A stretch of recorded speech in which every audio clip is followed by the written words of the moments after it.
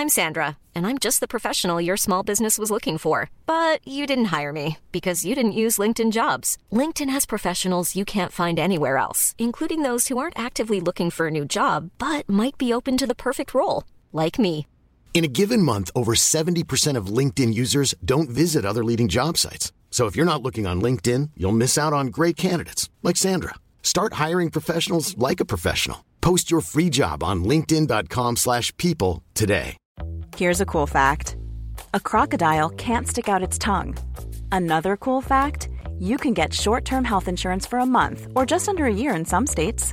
United Healthcare short-term insurance plans are designed for people who are between jobs, coming off their parents' plan, or turning a side hustle into a full-time gig. Underwritten by Golden Rule Insurance Company, they offer flexible, budget-friendly coverage with access to a nationwide network of doctors and hospitals. Get more cool facts about United Healthcare short-term plans at uh1.com. The Telegraph. Podcasts.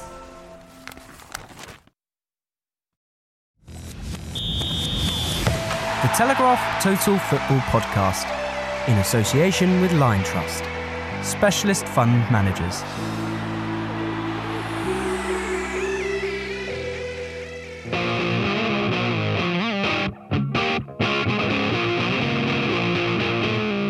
Hello, podcast fans, and welcome to Total Football.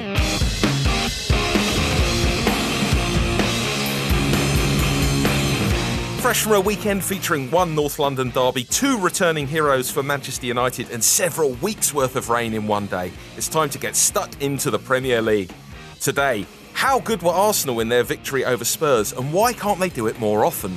Is Paul Pogba the key to making Manchester United a team you'd happily watch on television? And are we looking at a two-horse race between David Moyes and Roy Hodgson for the title of English football's saddest man? We'll take a trip down to the Championship, where Wolves are looking like a team who've spent more money on players than almost anyone else. Funny that. Plus, we're joined by Lindsay Hooper to discuss the most exciting of weather systems, a social media storm. We'll find out if Arsenal were in the wrong for basking in their moment of glory by ribbing a journalist on Twitter. But first, back here in the Telegraph's audio recording facility, I'm joined by our chief football correspondent, Jason Burt. Jason, how are you? I'm fine, Tom. How are you? I'm very well indeed. Jason, you've just arrived from Watford 2, West Ham 0. Fair to say this was not the start David Moyes wanted. No, and it was made worse by the behaviour of the West Ham supporters, who I can't blame them, but they turned on the board, they turned on Andy Carroll. They were very choice in their chanting towards them, and I think David Moyes was a bit shocked by it all, really. I think the saving grace for him was it didn't turn on him, or not yet anyway. Is this the first time they've been singing Sack the Board and things to that effect? I think in the past they have obviously vented their anger, but I think they've almost kind of reached a point now where they're just so despondent with what's been going on at the club, and obviously they're blaming the ownership for that and the stadium move and various other things, and I think they just reached the end of the tether. Joe Hart looking slightly dodgy again. That second beaten goal to his left yet again. Yeah, didn't get down quickly to it either, did he? He made one very fine save from a header, I think, from Mariappa.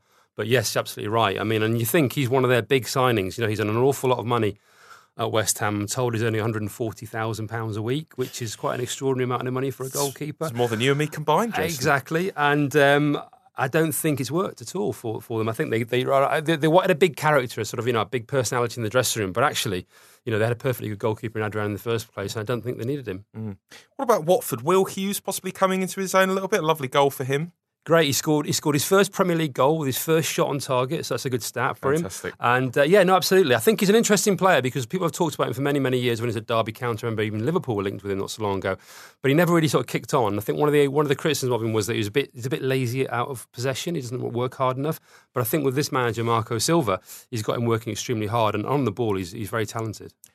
Moving on to the North London derby of Saturday, Arsenal 2, Tottenham Hotspur Football Club 0.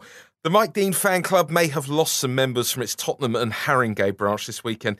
Bit of a non-foul for the free kick, which caused the goal. Jason, did that swing the game? Well, I don't know what he did wrong. They gave a free kick that wasn't a free kick, and he let in 2 offside goals. I mean, apart from that, it was perfect for Mike Dean. But no, I mean, actually, Arsenal, just fully deserved their victory. They've always had a bit of a bad luck themselves recently, not least against Manchester City. But yeah, the referee didn't contribute to Tottenham's chances. Although I think Arsenal would have probably won anyway, whether or not Mike Dean was refereeing. Arsenal look so up for it, just in all aspects of their performance.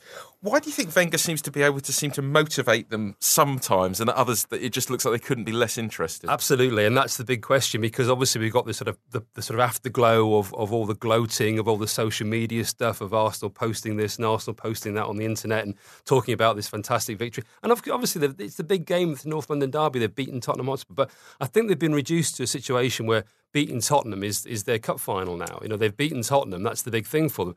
But the problem with Arsenal is they get that sort of victory. Now, the next game is away to Burnley. Do you think they're going to go and win at Turf Moor? I wouldn't bet on it. And that's the problem with them, because you get this kind of performance. And I know people will say they've won their last 11 league games at home or whatever, but we also know they can go to Watford and lose and absolutely go to Burnley and lose. So it's that consistency, really. Although I do find it amazing that he does not play Lacazette, Ozil and Sanchez together more often. It just seems to me that's the obvious thing for him to do. If you've got all this creative talent, let it show itself. Well, use it while you've got exactly. it as well. Use it while you've got it, exactly. Because then you get this bizarre situation yesterday when he's talking post-match about the commitment of Ozil and Sanchez, and you're thinking, like, they haven't signed these contracts. How are they committed to your club? Sanchez wants out. Ozil's probably looking to go as well. You can't turn around and say they're committed.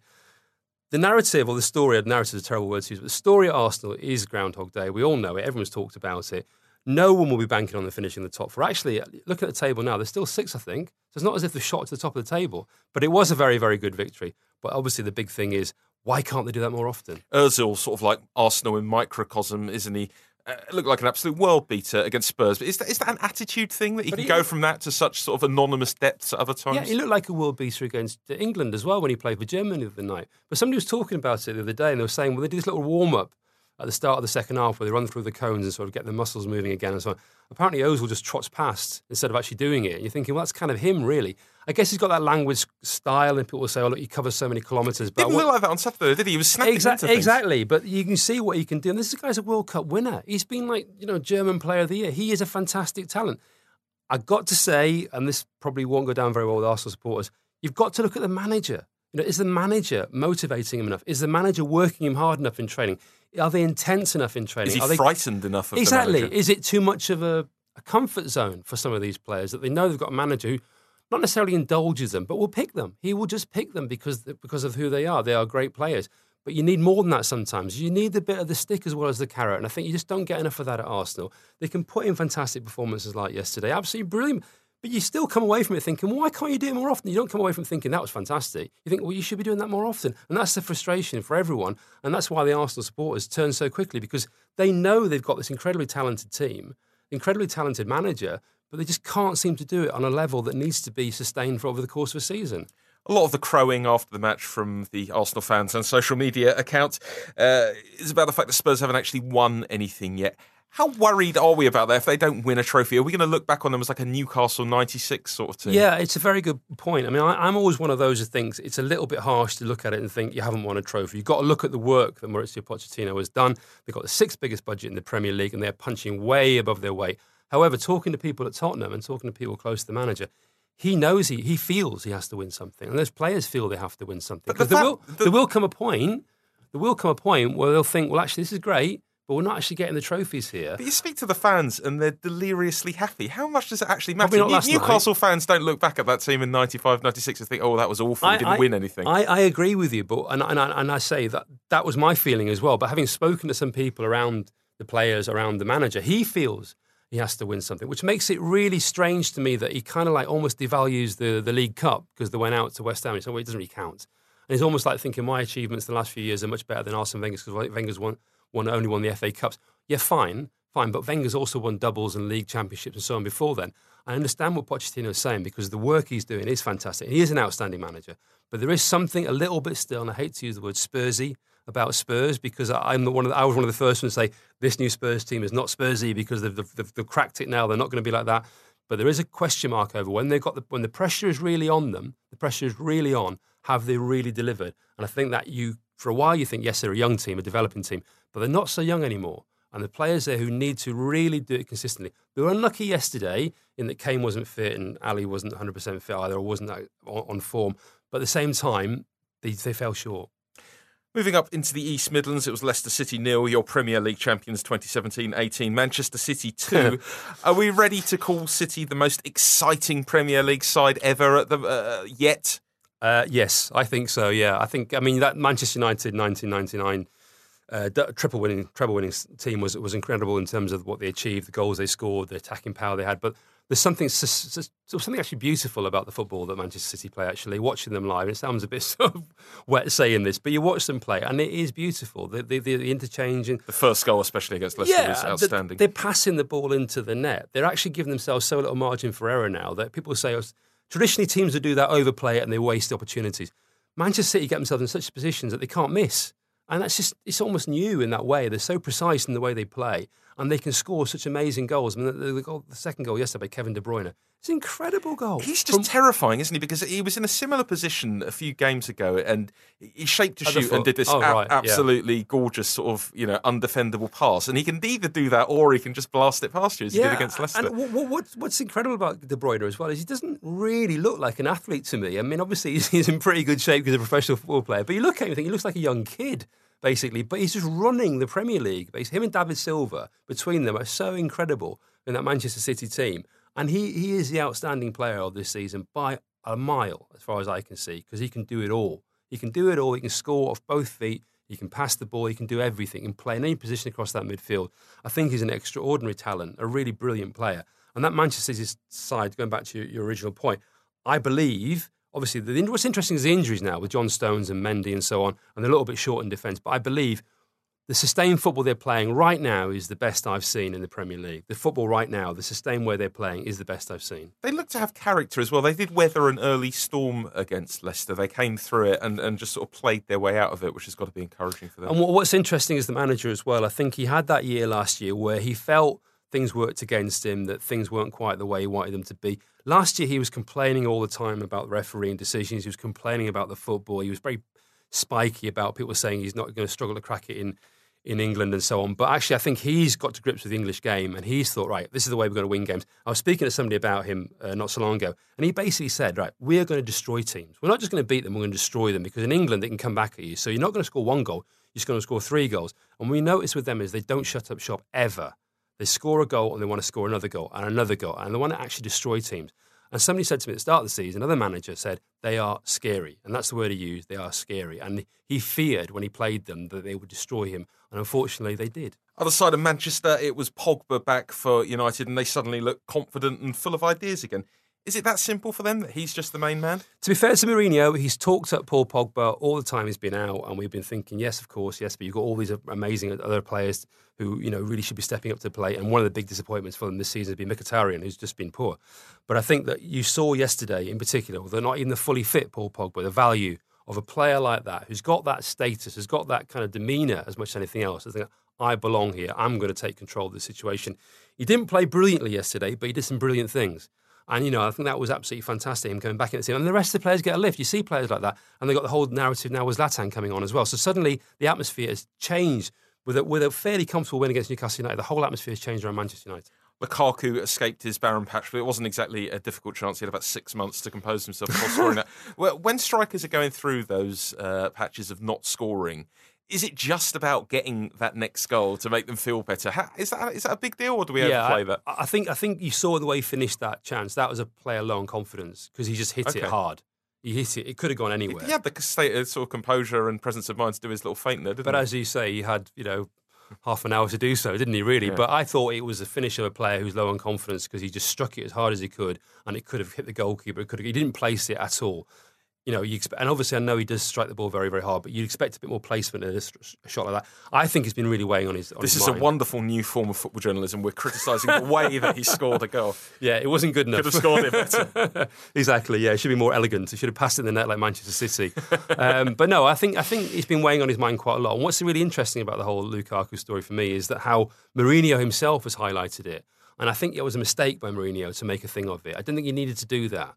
And I think when the fans were booing before, it was more about, keeping Rashford on the pitch than taking him off. And I think, he seemed to latch on to the Lukaku thing, which made me think that he was thinking about it as well. And then you get the whole debate about, he scored the 4th goal and a 4-1 win against Newcastle. When's he going to score a big goal for Manchester? And I know we're all very demanding and it's always glass half empty sort of scenario, even the way I talked about Arsenal before, probably the same sort of thing. But you expect, from a player like Lukaku, £90 million striker, he's going to have to score some big goals as well for Manchester United.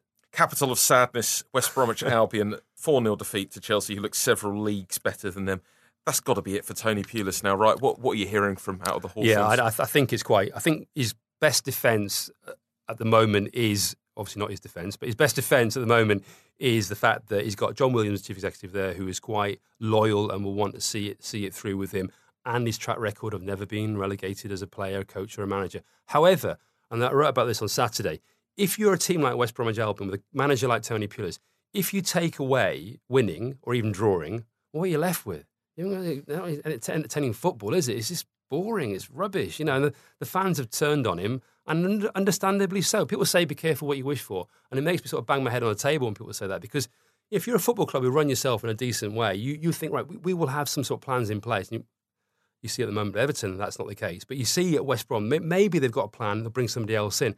I can understand why they might stick with Pulis, and I can understand why they might get rid of him. I think at the moment it's heading towards him going. He's got his next games against Tottenham Hotspur. I could see that being his last game if he doesn't even go before then. Also, on the subject of being careful what you wish for, it's not like West Brom fans, by and large, are going to be absolutely crushed to spend some time in the Championship if that's the worst that it comes to. They're a team who's historically been up and down. Obviously, no one wants to get relegated. It's been a while since they've been in the Championship, exactly, though. And they can weather a bit of that, can't they? I don't know about that. I'm not sure about that. But it's fine in the Championship, Jason. Having a great time. But what I mean is, like, the argument for sort of keeping him is really to do with why do it now mid-season? Why, if you wanted this gear change and the football to be more exciting, maybe you should have done it last summer. But they did spend quite a lot of money last summer. But I think that it's not just about surviving the Premier League. Surely there comes a point where you think, actually, we want a little bit more. And I know it's a very dangerous argument, because Crystal Palace thought that last summer. And look where they are. They got Frank de Boer in, and now they're fighting relegation, which obviously West Brom are as well. So it's a very difficult balance. But I don't see what the problem is with a club wanting to be ambitious and their fans wanting a little bit more than just survival. Speaking of Palace, a 2-2 draw for them at home to Everton. I sort of still believe in Palace, weirdly, but this is the sort of match which you've got to be winning if you want to stay up, right? Yeah, I sort of believe in them still as well. I'm not quite sure why sometimes. London-centric media bias. Exactly, yeah. But I think even yesterday watching the highlights, they were very unfortunate, really. I mean, I thought the team out of those two teams I'd be fearful of is Everton, really. I mean, I thought they were shocking. I mean, some of the team selections and the tactics and the changes they're making are all over the place at the moment. And I just thought Palace... It's almost like they don't have a manager. Exactly. It's almost like they don't have a manager and they haven't got any faith in the caretaker. And half the players haven't either. But I think Palace seems to be like close to being okay to me. But the problem is they can't win games. They won one game all season. And that gap will start to grow, and then it will be a real problem for them. But I have a kind of strange faith in thinking they probably will get themselves out of it. Any danger of Everton appointing a manager, do you think? Well, they're going to probably... I was at Watford today for West Ham, and Marco Silva did, to be fair to him, did not want to tell us any untruths, but from his body language, it was clearly a man who was struggling with finding the form of words to express the fact that he would quite like... He was going to hang around to do training this week, but actually, without saying this, his body sort of gave it away. He'd quite like to go to Everton, wouldn't he, really? I think he wants to go, and I think it's kind of like... he's hoping it's going to get done this week, but I don't think it will, unfortunately for him, and unfortunately for Everton. Where's the barrier there? And I totally understand Watford's point of view that they want. Well, they say they won't let him go. It's as simple as that. They say he's under contract to them. There is no release clause in his contract. He's got a 2-year deal. Doesn't matter what compensation Everton have offered, and they've offered £10 million, which is a pretty hefty sum of money. They're not going to do it. Now, whether or not it's a bit of brinksmanship to get the value of the compensation up even higher or not, I don't think so. I think at the moment they are adamant he's going to stay, and I think he may have to just accept that. Can you not just do the thing at Watford where you kind of turn up the speed on the managerial treadmill and bring the new bloke in straight away? Well, I wrote at the start of the season, I thought he might be the one manager at Watford who leaves them before they sack him, and I think that probably will be the case. I would think he will see through this season, but then there will probably be a bit of a reckoning in the summer, and they probably won't forget what's happened in the last couple of weeks with him, and I thought he'd probably looking to move on because, once you've made it clear you want to go, and privately I think he has, then I think it's very difficult to stay long term. Elsewhere in the Premier League, Liverpool put 3 past Southampton. Salah's a very good player, isn't he? He's a fantastic player, and again, another one, we were talking about De Bruyne, another one who got away from Chelsea. But he's a different player now, to be fair to him. When he was at Chelsea, he looked like a little bit of a rabbit in the headlights at times. I think it was a bit too big a move from it. He went to Italy. He's done fantastically well. He's so quick. He's just so quick. He's like unbelievable, like roadrunner. He's incredible, and then he can finish. So what's not to like, really? And in that Liverpool team, he's perfect for them. I mean, when they go forward, when you've got Mane and Salah running at you, and Coutinho and Firmino, it's an incredible sight to watch them. I saw them destroy Arsenal earlier this season, and it was quite frightening at times, as badly as Arsenal defended. It was quite frightening at times to see how quick Salah is, how direct he is, and how dangerous he is. Big result on the South Coast for Bournemouth, 4-0 against Huddersfield. A bit worrying for Huddersfield, this, from 2-0 down, and then Bournemouth had a man sent off, you go on to lose 4-0. I don't want to be alarmist, but is this the sort of performance that can turn a season for a recently promoted team? I think they've had some poor results on the road. I really do. And I think it is a bit of a problem for them. They got spanked even by West Ham earlier in the season, which is saying something. But no, it is an issue for them. But I mean, come on. I mean, what do the people expect? I mean, Huddersfield Town are in the Premier League. Incredible. They just beat Manchester United. It's unfair to expect they don't concede 2 more without reply after they're playing against a team of 10 men. It happens. I mean, they're a newly promoted team. They haven't got a Premier League team. It's a newly promoted team, and it can be difficult at times. You will have these bad results. The question now is how they react to that. Unfortunately for them, they're at home to Manchester City next. So, I mean, but that will be one of their biggest games of the season. I understand what you're saying, but, Bournemouth aren't a bad side. They've had a very difficult start to the season. Obviously, they've got Callum Wilson back now, who I think is a terrific striker. I think if he hadn't got injured, the horrendous injuries he's had, I think he would be in the England squad. I think he's a great striker. He could still get there, right? Yeah, and when he first came up with Bournemouth, people were talking about him. A lot of people were talking about him, and he got injured at the cruciate and then did another cruciate. And to come back like that way, and everyone tells me he's a lovely lad as well. He's a really good guy, and he's worked really hard to get back. So that was, in some ways, the story of the weekend, him coming back, become the first Englishman this season to score a hat-trick. We, of course, cannot leave the Premier League without a word for the fantastic Burnley Football Club. How far can they go this season, do you think? Do you think it's out of the question they could end up in the Europa League next year? I think once you look beyond the top 6, it's much of a muchness. Now, I thought at the start of the season, not so long ago, that it would be Watford that would finish 7th. I thought they would be the next best of the rest, really. I think you've got 6 clubs. Everton want to be in that group as well, but they've fallen so far short of it. And then you've got 13 clubs. And it's really almost like sort of throw it up in the air and see how it lands, because they're all much for muchness. And then it comes down to good management. And in Sean Dyche, you've got a manager who, what I like most about Sean Dyche is not just the way he's progressed the team, but the way he's planned the progression of the team. And you look at James Tarkowski. James Tarkowski was bought from Brentford, didn't play for Burnley for a long, long time until Michael Keane goes. Then he's then he's ready to go in the team, and he's in the team, and he's playing fantastically well. And you've got a very organised side. And I think the first goal they scored yesterday, Jack Cork's goal, the passing movement for that goal was superb. It was fantastic. It's as good as you'll see in the rest of the Premier League.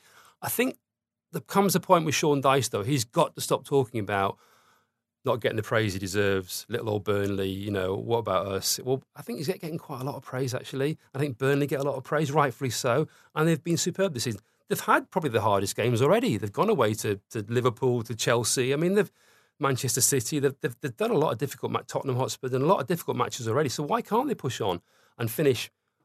They could easily finish 7th or 8th. No problem at all, the way they're playing. We're a third of the way through the season. That gap's starting to grow, by the way. They're pushing clear of the rest of the pack. So if they keep carrying on like this, unless Everton come in with an even bigger cheque than they've offered to Marco Silva to Watford, then yeah, why not? Why can't they finish in the 7th or 8th place? Champions League group stage concludes this week, Jason, looking fairly likely that all 5 of the English teams are going to get through to the knockout stage. That's a great return, isn't it? Is there a sign that the Premier League is back in the ascendancy? The rest of Europe would say it's because they've spent so much money that they've caught up with us. But quite actually, right, I think, too. And understandably so. But no, I think it's also a lot to do with good management. And I think a lot of these teams have got some very, very good coaches who have underperformed in recent years, actually. And I think it's taken a while to get to grips with it. There's been some fortunate draws with sort of like Manchester United and so on, but you look at Tottenham Hotspur, how they performed in that group, absolutely fantastic. Manchester City have dominated their group. Liverpool have done fine to get through. So I think all the teams have actually performed extremely well, and they're all managing that European campaign and also doing quite well in the Premier League. So I think the rest of Europe are looking at it, and I think at the moment people are thinking that Manchester City in particular could go all the way this season. I think, obviously it partly depends on how things go with the Premier League, but they are causing a lot of sort of noise around Europe now in the way they're playing, not least the way they beat Napoli. Real Madrid not having quite so easy a time of it in La Liga, but every chance that they don't continue their run of winning this competition. Who do you like to win the whole thing? I would like, I would have said like a Premier League club to win it. Who's going to do it? Who's going to do it? I think the most interesting final at the moment would be Paris Saint-Germain against Manchester City. The sort of 2 new sort of, oil-rich, states winning vying out for the Champions League final. I mean, it might be something that sort of the kind of purists think, it's all this kind of just throw money at it and also nouveau riche and so on. But actually, I think they're the teams who are playing the most exciting football in Europe at the moment. I think it'd be a wonderful final if those two teams reached it. Look forward to several million El Cashico headlines. Exactly, yeah.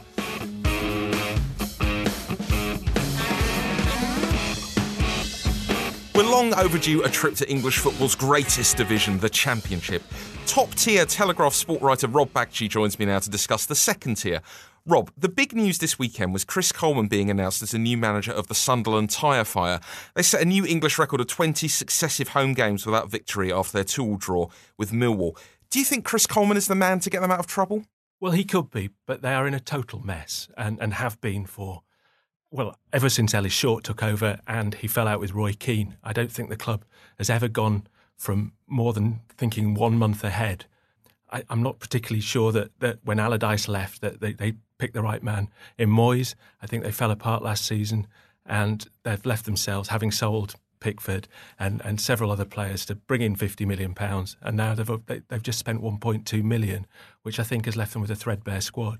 My view has always been that Sunderland need someone like Niall Quinn coming in, not to, like he did the first time, not to manage the team because he did that disastrously, but to go around and build up support amongst, a pretty jaded fan base. Right, I mean, it's amazing how long the fans stuck with Sunderland, but you watch the highlights now and see so many empty seats there. That's got to be a real worry for them, that they've lost the goodwill of an incredibly tolerant supporter group. They have, and it's almost as if when a club gets into that shape, that they need Keegan. They need a manager that can whip up He's support. your solution to everything, Rob. Kevin Keegan. He tends to be, but I think that for clubs that are broken, that have broken that link between themselves and their community, the only thing you can do is someone who rouses the whole community, not just the club.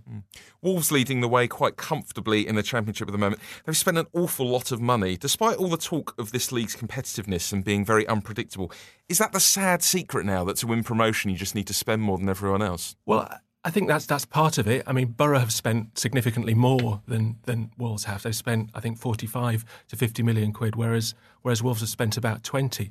But what Wolves have is an incredible relationship with Jorge Mendes, the agent, and they've got 3 outstanding players in on loan, Bowley, Jota, and this Bonatini chap, the Brazilian centre forward. They've got Ruben Neves, who the one that everyone's talking about, the one they signed for 16 million quid, is an outstanding defensive midfield player, and they look the real deal. They're playing 3-4-3. They move the ball about, and Nuno Espirito Santo is just an incredibly experienced manager and one with bold ideas. So I think Wolves are, bolted on for promotion. Sheffield United also up there with them at the moment. Do you think they can maintain that sort of form? Well, I think they've built on what they did in League One.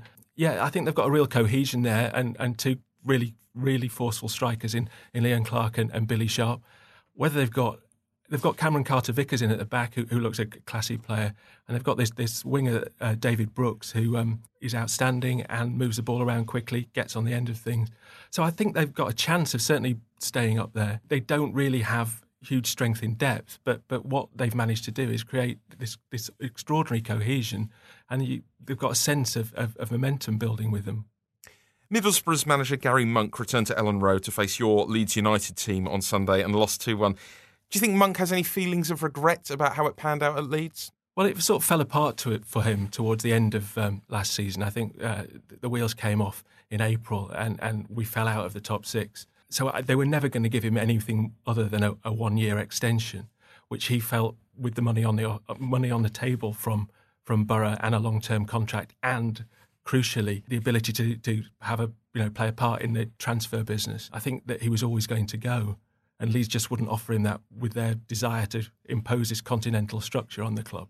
Leeds have spent the 15 million quid they got for Chris Wood on 10 or 12 players. That's not what Monk wanted to happen.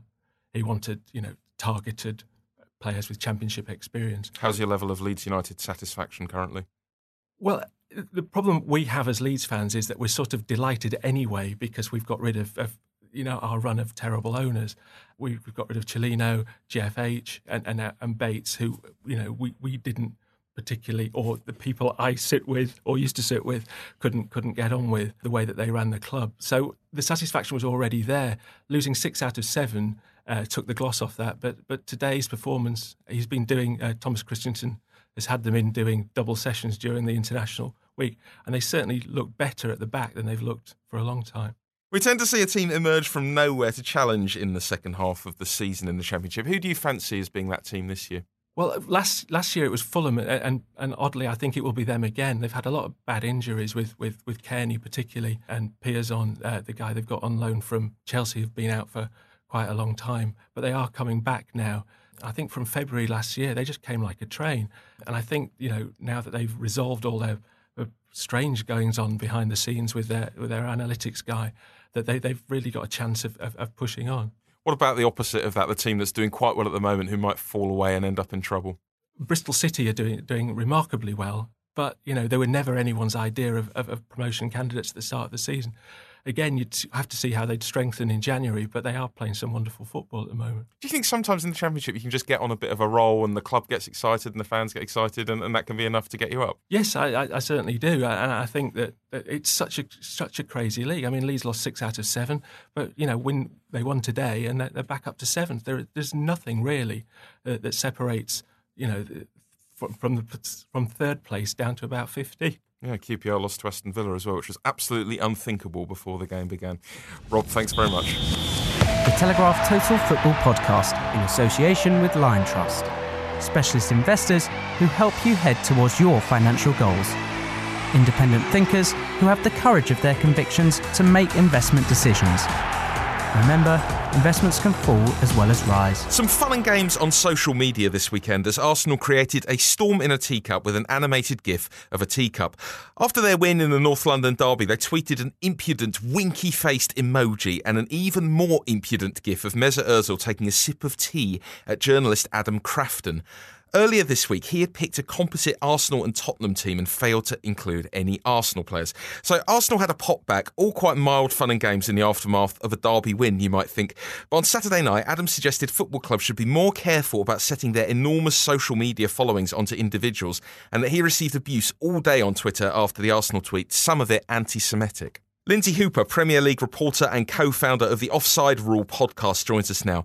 Lindsay, Arsenal have more than 12 million followers on Twitter, many of whom feel very strongly about the club.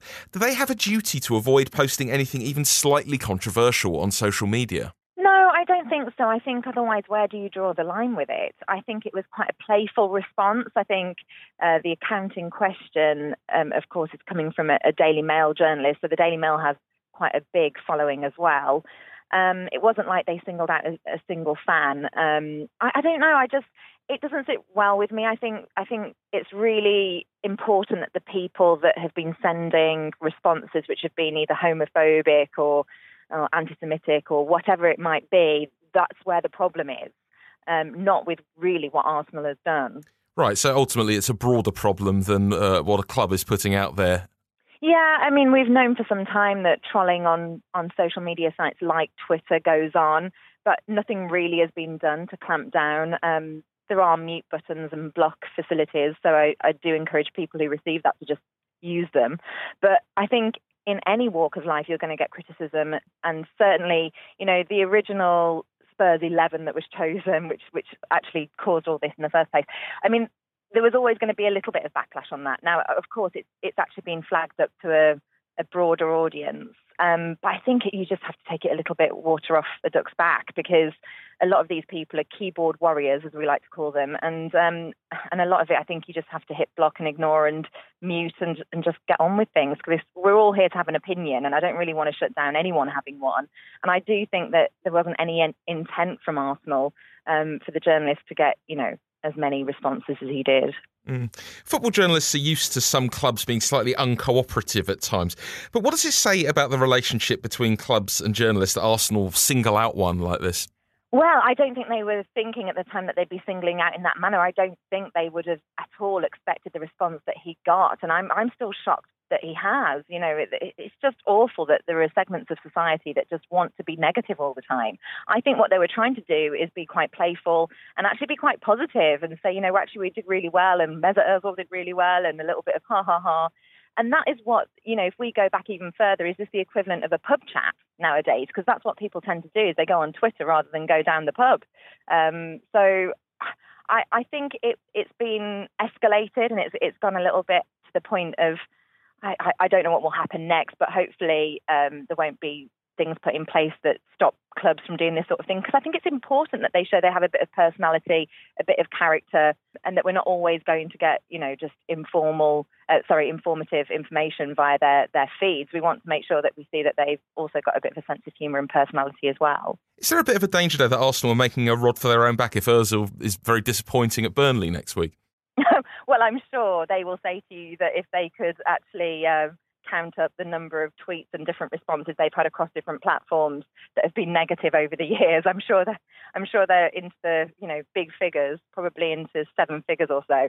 They are used to it. That's the game of football. 1 week it's one way, and it can completely change another. And we saw the campaigns against Wenger last season, and I'm sure a lot of that will have been directed at different Arsenal accounts. There's so much of that goes on in football. It's an area I'd like to see go out, the negativity, because I think at the end it's just, it's a sport. It's something for us to enjoy, not something for us to constantly get at each other about. Do you feel like Twitter should be doing more to make sure that sort of abuse isn't possible on their website? Yeah, although I think it's very difficult to administer at the moment. I think perhaps more rules need to come into play, more legislation needs to come into play. I think at the moment it's just too big a beast to control. But perhaps there is an argument that the club should be setting a more respectful tone, and then none of this happens. If they stick to kind of, as you say, being informative and only really, getting involved in the very positive side of things, then this sort of thing doesn't happen. Yeah, but at the same time, I think what they actually did was quite clever in a way at being a little cheeky, but they didn't actually put any words. It was just Mesut Ozil drinking a cup of tea, wasn't it? So, I mean, if they'd have actually got into a war of words with someone, I would say, well, maybe that could get into petty realms. But I think it was just meant to be quite, jovial and meant to be taken in good spirits. And of course, there are people out there that never do. There's an element of tribalism as well, isn't there, here, that everything gets amplified on social media compared to what anyone would possibly say in real life. Yeah, and this was the North London derby. It's one of the biggest derbies that the country sees. And I think we saw as well what it meant to the players, the fans over the weekend. And that is going to filter over into different forms, social media being one of the main ones nowadays.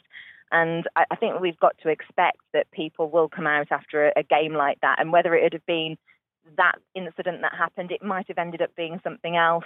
One of the players themselves going on Instagram, that happens quite a lot nowadays as well. But where do you draw the line? People have to have a freedom of speech to express themselves. And as long as they aren't deliberately being insultive or trying to gauge a reaction like a negative one, then I don't think they should be pulled up on it. And what about from the writer's side? When journalists write something contentious, should they just be prepared to tough it out? Well, there's an element of, you're in the public eye, whether it be through writing or if you're in broadcast media like myself or someone, you have to expect a little bit of backlash. Not everyone is going to like what you say or what you write. I think the magnitude of this has been quite difficult, and I do have an element of sympathy with the journalists because it's horrible to go through, isn't it? Yeah. We all know if we work in this industry what it's like when you do make a mistake and you get punished for it. It's horrible. Yeah, and we're all human, and we don't like reading negative things about ourselves or anything. At the same time, you're putting your thoughts out there. That's what that platform is, isn't it? It's about opinions, and if you put it out there, then you've got to expect to get it back. You probably don't expect to get it in thousands. But on those times when it does, I think you just have to just turn it onto mute and go off it for a few days or a few weeks and then forget about it. Let's just make sure neither of us says anything bad about Arsenal in the coming weeks. Lindsay, thank you very much for joining us. No problem.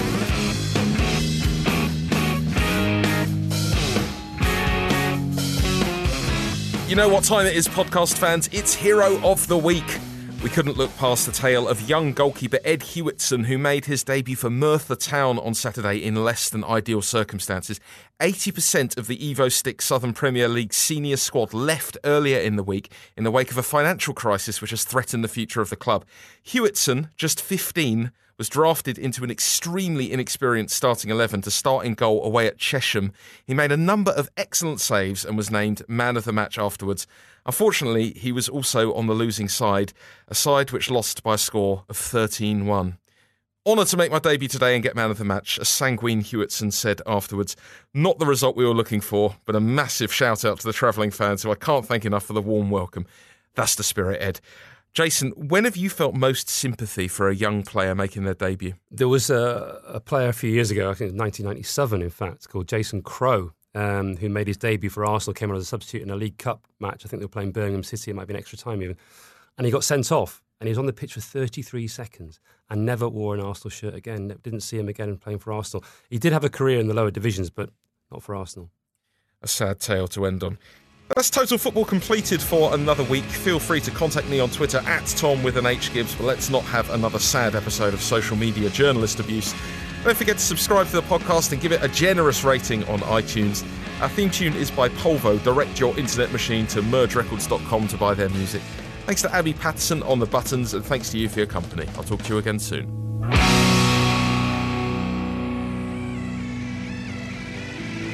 The Telegraph Total Football Podcast, in association with Lion Trust, specialist fund managers.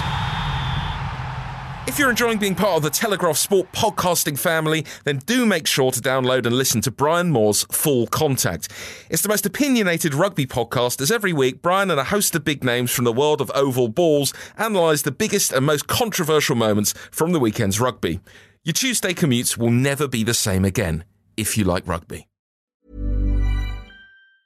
Mom deserves the best, and there's no better place to shop for Mother's Day than Whole Foods Market. They're your destination for unbeatable savings, from premium gifts to show-stopping flowers and irresistible desserts. Start by saving 33% with Prime on all body care and candles. Then get a 15-stem bunch of tulips for just $9.99 each with Prime. Round out Mom's menu with festive rosé, irresistible berry chantilly cake, and more special treats. Come celebrate Mother's Day at Whole Foods Market. Planning for your next trip? Elevate your travel style with Quince. Quince has all the jet-setting essentials you'll want for your next getaway, like European linen, premium luggage options, buttery soft Italian leather bags, and so much more. And it's all priced at 50 to 80% less than similar brands. Plus, Quince only works with factories that use safe and ethical manufacturing practices. Pack your bags with high-quality essentials you'll be wearing for vacations to come with Quince. Go to quince.com/trip for free shipping and 365-day returns.